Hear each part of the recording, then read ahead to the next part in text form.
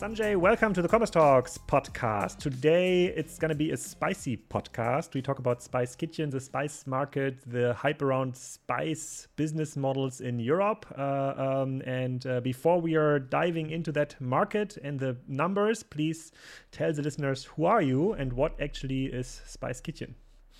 Sure. So Spice Kitchen, we're based in Liverpool in the UK. So we're a British business. We're a spice company and we started 10 years ago, actually. So the business started as a little retirement hobby for my mum. And what started as a very small idea and something that I thought would keep her busy for a few hours a week has turned into something a little bit bigger. We're spice manufacturers, so we import spices and we blend them and make our own spice blends, which is kind of what we're known for. And we've also created our own gift sets of spices. I think that's kind of our niche, really, or historically has been our niche.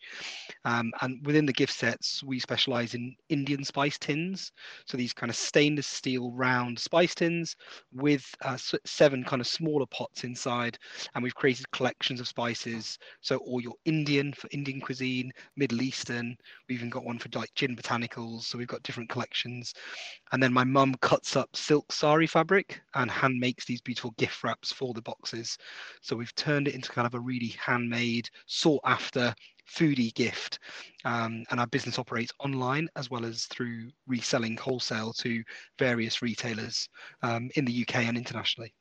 Nice. And why did your mom start the business like 10 years ago? Was there already a demand? Was she selling spices on a market square somewhere? Where does it come from? So the business started actually as a retirement hobby idea for her. So it started actually on Christmas Day 2012. My mum had been retired for probably 5-6 years at this point and was a bit bored. She'd done a lot of traveling and was raising grandkids and stuff. But she was looking for something to do. She was actually born in Kenya, raised in India, and has been in the UK for kind of like 50 years. So she's amazing cook and really, really good. We do actually own a 100-year-old spice grinder that's kind of been in our family for so long. And my mum's had it for inherited it kind of 50 years ago. Well, what is that? A spice grinder? Yeah, it's like it was a British made manual kind of cast iron spice mill. It's actually sitting here a few meters away from me. But yeah, it's kind of a relic really of times gone by. I think probably originally it was meant for coffee, if I'm honest. But as I say, it's travelled around the British Empire with my family. And so it's Christmas Day 2012. I came up with this idea for my mum that she could sell like an Indian spice tin with all of her homemade blends in it. And everyone thought it was a bit of a silly idea. So I took a picture of my mum's tin and put a listing on eBay on Christmas Day. And we woke up on Boxing Day the day after and somebody had bought one. So the rest, as they say, is history. But yeah, it started as a really, really small idea, and then we operated in a very kind of small way for a few years online. But then I don't know what happened. There was a bit of a tipping point, and suddenly we started scaling. So. And can you tell us a bit how the consumer usually bought spices before the consumer knew about Spice Kitchen? Because if I remember the time before the booming spice startups in Germany, it was kind of a very boring market. And you bought spices in the supermarket. The packaging was underwhelming. I would say the range of spices was, everything was what would fit like in this 1 meter shelf environment. That it was a spice section, and now it becomes kind of a lifestyle thing. So the spice shelf is growing. There's more spice choice. The packaging is much better. So how was the spice buying situation in the UK supermarket in 10 years ago? Well, that's a really, really good question, actually. I mean, generally, spices actually it's a very well-developed market in the US. You tend to find spice is developed, especially where they've got good weather because of barbecuing as well. So the US is way further ahead of the UK. They not only have spice blends for cooking, but they've got a massive range of barbecue type products with amazing packaging, lots and lots of options from the supermarket all the way down to your kind of high street deli.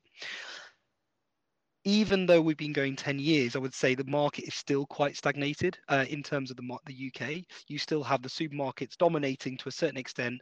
A lot of them have got their own range of kind of spice blends, and it's fairly basic stuff. Like it's still very basic, as you're saying, packaging on a shelf. There's been a little bit of innovation in the market, but I would say it's not really been developed, and that's a good thing because we still see it as an opportunity for us to really disrupt this market. We've never, though, for the last 10 years, ever wanted to disrupt it in the supermarkets because they're quite, there's a lot of risk there, but also they are quite keen on kind of actually building their own ranges. Where we've always sort of tried to differentiate is we want customers to come shop online with us. The key thing I would say about spices, though, is a lot of the stuff that's made out there has been sitting in a factory or a warehouse somewhere for a long time, even if it reaches the shelf, because spices have a long shelf life. So a factory in India could be making a Indian spice blend, but it might be sitting there for a year, way before it gets packaged and hits the UK. So the quality out there is really poor still, I would say, and it's very mixed as well. So you could go into a supermarket, you could buy that garam masala one day and it could be really fresh, and then you could buy it 2 weeks later and it's pretty poor, but there's no consistency. What we do is we get really good, the best quality raw spices that we can in, we hand blend them, and we make them really fresh. So we process them fresh, we sell them fresh, everything's small batch. And I would say that's still the difference from the quality side of it. From the packaging side, as you say, it's still, there's nothing really that amazing being done in the UK. There was a company called Bart's based down in Bristol, but they sold to a big, I think it was a big German conglomeration as well. And they have quite good quality spices in some of the supermarkets. But other than that, I would still say it's not great. There's a lot more that can be done, and hopefully we're doing something in the space which is more interesting. So you say you're focusing on direct consumer business. You're not in the wholesale business. So there's no Spice Kitchen merchandise in UK supermarkets available. Is this correct? Not supermarkets, no. We've really focused on the independents. So our products are in maybe 300 to 400, 500 independent stores. We are in Lakeland, Tin, which is a cook shop here, which is really big. And we're in lots of garden centres and farm shops, delis, but all independent. So we always said to ourselves that we would stay away from the supermarkets and focus on the independents only. We have got our products into Waitrose in Dubai, in the Middle East. And we've just again secured this week a distributor in Belgium to distribute our products to again the deli independent market, not supermarkets. But no, we've kind of stayed clear of the big guys. And why do you think was it possible to create a business in that niche? Because usually what we've seen in all over Europe there in the last like 10, 15 years, there was more focus on like regional products, which is hard to do with spices, obviously. You need to import a lot of the raw materials, but a better product, higher product quality. So I would have assumed that the big spice manufacturers, the importing companies, would have developed high quality lines, or let's say where the standard spice is 3 times the price compared to the supermarket spice. But you say that wasn't the case. So you're really like new in the niche. So where is the demand coming from then actually? So why did it kick off with your mom's initial retirement business? I guess it's an interesting question, really. I mean, our business has only ever responded to demand. Like, we've never gone after those big guys. We've done some trade shows in the last 4 or 5 years, but for the first 5 years, we only grew organically, and it was completely down to word of mouth. And as soon as we manufactured our blends and people started buying them, they were like, oh my God, this is like, we've never tasted anything like this. We've never smelt anything like this. And a lot of our customers said, as soon as Spice Kitchen even gets posted through the letterbox and they were upstairs, they could literally smell spices on their doorstep, in the packaging, in the bag, which is quite true.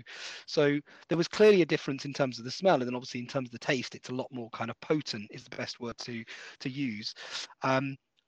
So we only ever grew because people loved the quality of what we did, and those who care about their quality of their ingredients, some people probably, I guess, are appealing to more of an experienced cook, possibly.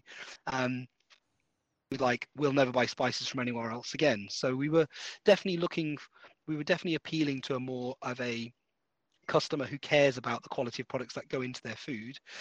But as I say, for the first 3, 4 years, we only ever responded to demand, and our business just grew really through word of mouth. And obviously, we sold on platforms like eBay, and we had repeat customers coming to buy them regularly from there. And then customers said, "Oh, why don't you build your own website? And can we pick and mix from your range of spices?" So we kind of responded, and then we did stuff as our customers told us to do stuff. I guess things did change. I mean, we were approached by a supermarket back in 2014 and we weren't retail ready. We had no barcodes, no packaging, nothing.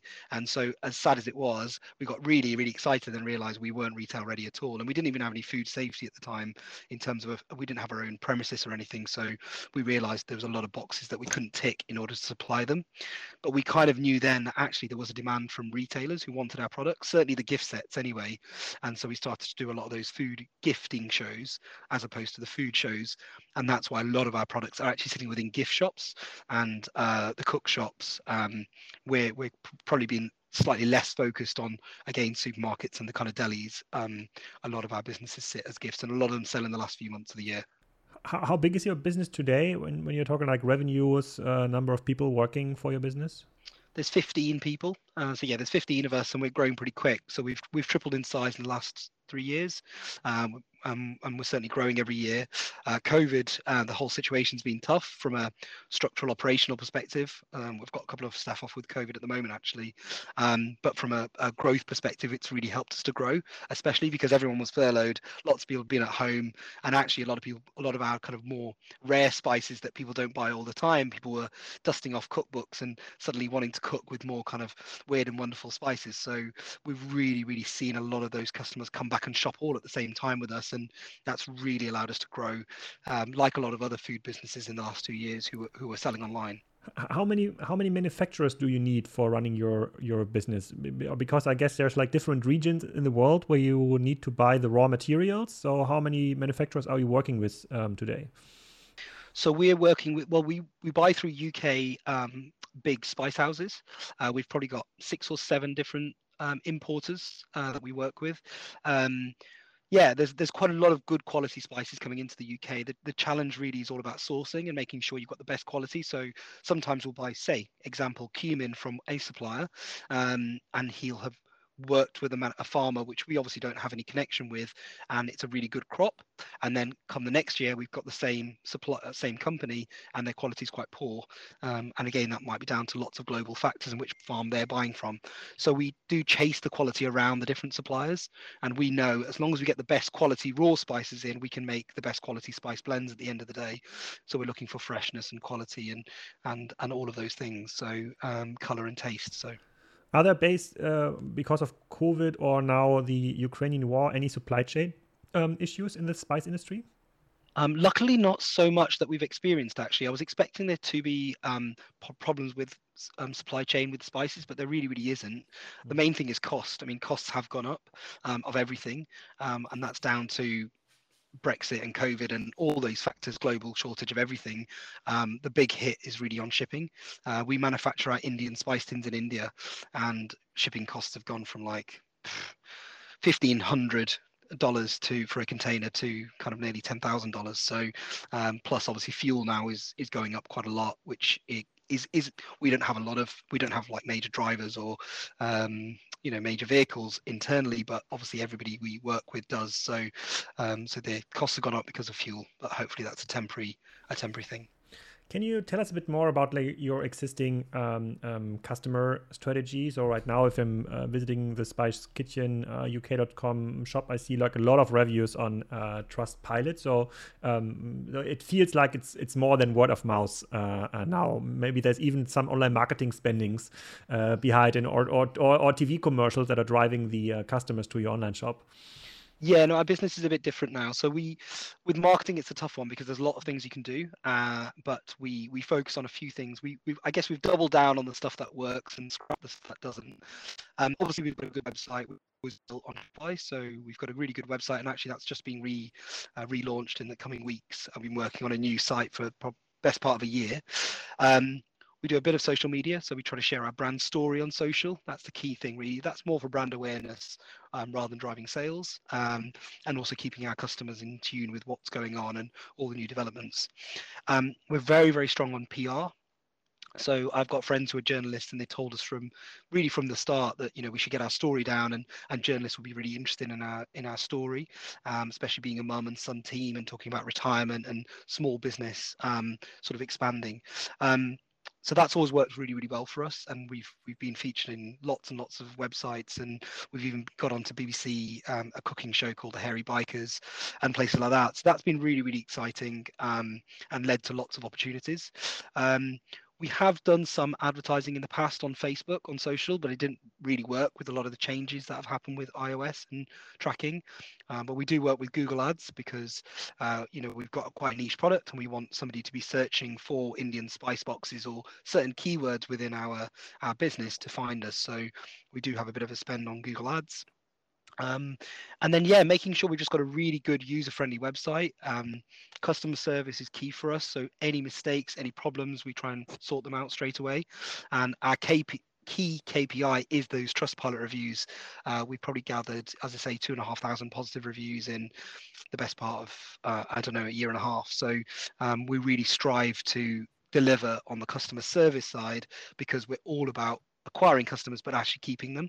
So we try and really give the best customer experience, so when somebody opens our products, they love how well packaged it is, how perfect it is. We do handwritten cards in every single order.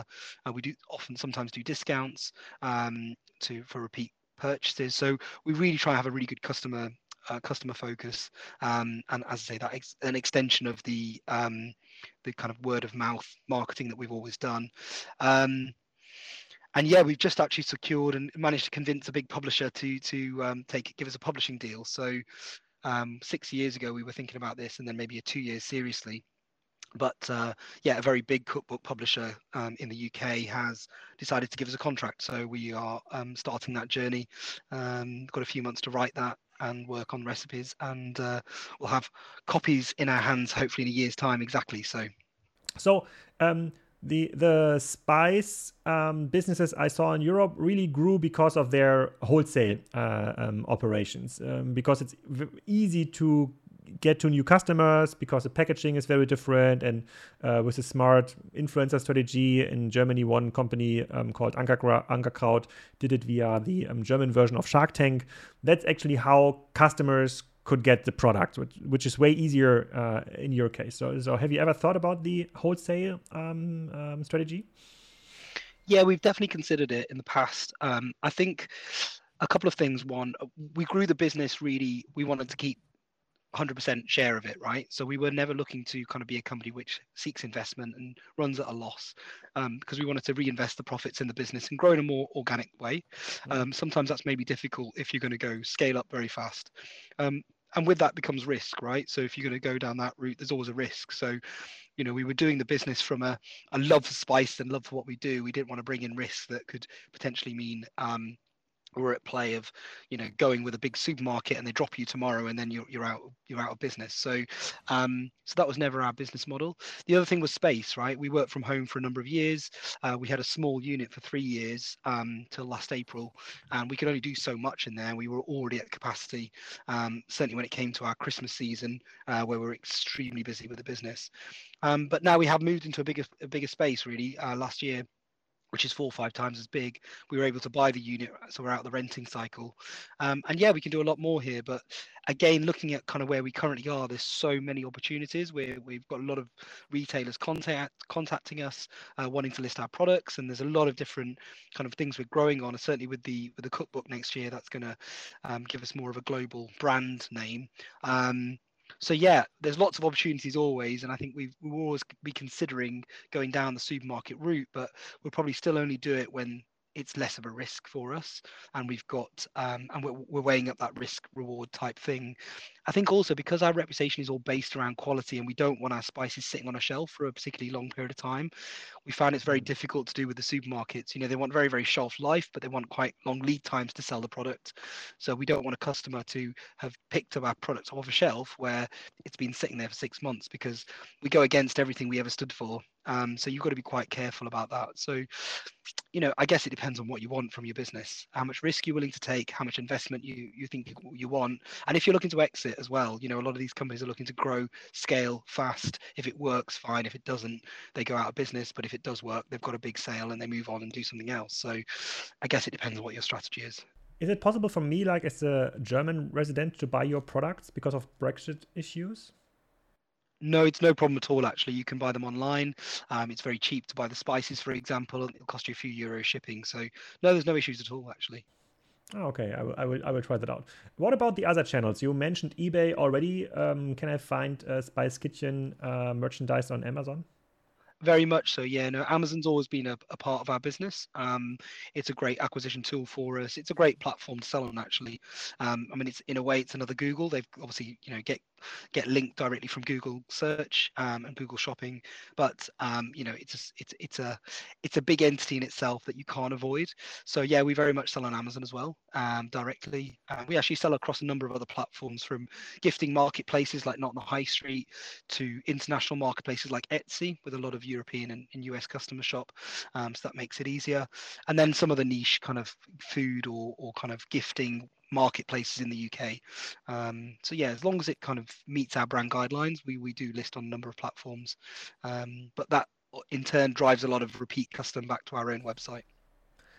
And from the 15 people working for Spice Kitchen, how many people are focusing on this kind of digital user experience? Your own online shop, Amazon, eBay, Etsy. So online marketing? How many people are doing this?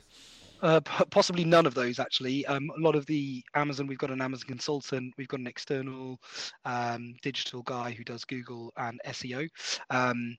One of my team is head of communications, so she's a comms person, so she's really a content writer, so she handles the PR side, listings, and working on content for SEO and for Google. But actually the technical stuff is all done externally by freelancers. When you're looking at your first customer cohorts, you said you started like 10 years ago. How stable are they? How loyal are the customers in terms of like repeat buying behavior? Because you said you're really like on the freshness side. So for a customer, it doesn't make sense to buy all the spices like for the next 5 years. So he needs to come back to you if he really wants to have this kind of fresh experience. So how does it work? Are the customers really loyal? Are they coming back, or have you the task to find a lot of new customers in your business? We've definitely got a lot of loyal customers, and we saw that actually 2 years ago as soon as COVID came. Firstly, as I say, we specialize in making small batch spices. A lot of our spices are sold in small 20-gram bags, and so 20 grams, people think that's quite not very much, but again, with the quality that we have, it does last them a while. But we're trying to say buy them fresh, use them fresh, and then restock. So it's free delivery over £10. So somebody buys 6 little bags of spices, it's free delivery. So we're saying, yeah, buy little, fresh, and often. Don't buy big bags, a kilo, which are already not fresh, and then they're going to sit in your cupboard 4 or 5 years. You might be quite, keen to use those spices just because they're not going to harm you, with spices being dry and not really kind of they're best before, not kind of used by dates. So but there's no quality left in them, there's no flavor left in your food. So yeah, we've definitely got a lot of loyal customers, and actually we didn't even know how loyal a base we had. But the start of the first lockdown here in the UK, which is kind of 2 years ago, um, we actually furloughed some of the staff. So some of the staff, we said, look, there's not going to be any work for you now, so go home. And then within 2, 3 weeks, we called them all back in, because suddenly everybody was being furloughed from home, people working from home here in the UK, and lots of people were then home cooking again, a lot more, and lots of our loyal customers were buying from us. And so we saw this massive surge of loyalty, with customers buying from us, and all at the same time. Because what I would say is that our loyal customers buy as often as they want throughout the year. So it's quite spread. Whereas we found this sudden surge, which we wouldn't have ever really seen before, where everybody was in the same situation at the same time, thinking, wow, okay, this is a time for me to focus on home cooking. And those who knew us were certainly there. Some customers, obviously a lot of customers, were then seeking out good suppliers, were thinking about all the products they buy. And with people not wanting to go visit supermarkets as well, they were looking for online options, so they were less at risk of catching COVID. So yeah, we've definitely seen that loyalty, and I would say it's been an amazing thing. We obviously do acquire a lot of new customers, as I say, through word of mouth, people searching for top gift sets, searching for specific spices or spice blends. But loyalty is really, really important for us. And I think there's maybe even a shift generally between acquiring new customers, and now with all the changes that are happening with iOS and everything, people are like, oh, actually, it's as important to focus on your own customer base. we've always been there. We've always been doing that. Acquiring customers has been important, but never at the expense of servicing the people we already know. What is your growth strategy in the next like 2 to 3 years? More spices, more sales channels, more focus on new customer acquisition? Yeah, it's a mix, really. I would say the first thing is now we're here in this unit, we are definitely moving away from being we're repositioning ourselves. We're being away from just a gifting brand to certainly being more of this lifestyle brand. We are focusing very much on our spice blends as our kind of key USP. And the cookbook that's coming out next year, we're actually going to give away all our recipes, believe it or not, for our spice blends, which seems a bit crazy. But the book's really about how to cook with spices. And if you've got, I don't know, a Ras El Hanout from Morocco you bought once and it's sitting in the back of your cupboard to make a tagine, it's going to teach you how to adventurously and creatively use that spice blend. So and encourage people to be more adventurous. So we are launching all of our blends in single tins, which the supermarkets may want, but again we'll mainly be focusing on the independents with those products. We've actually just got license for alcohol to produce our own alcohol, because we already sell a lot of gin, botanicals, and so it was a natural fit for us to actually launch our own range of gins, which we're working on at the moment. International is big for us, so we already expanded into Ireland and the Middle East. We've just come back from Belgium and secured a distributor there, but there's a big demand for our products in Germany, Holland, Belgium, and Scandinavia.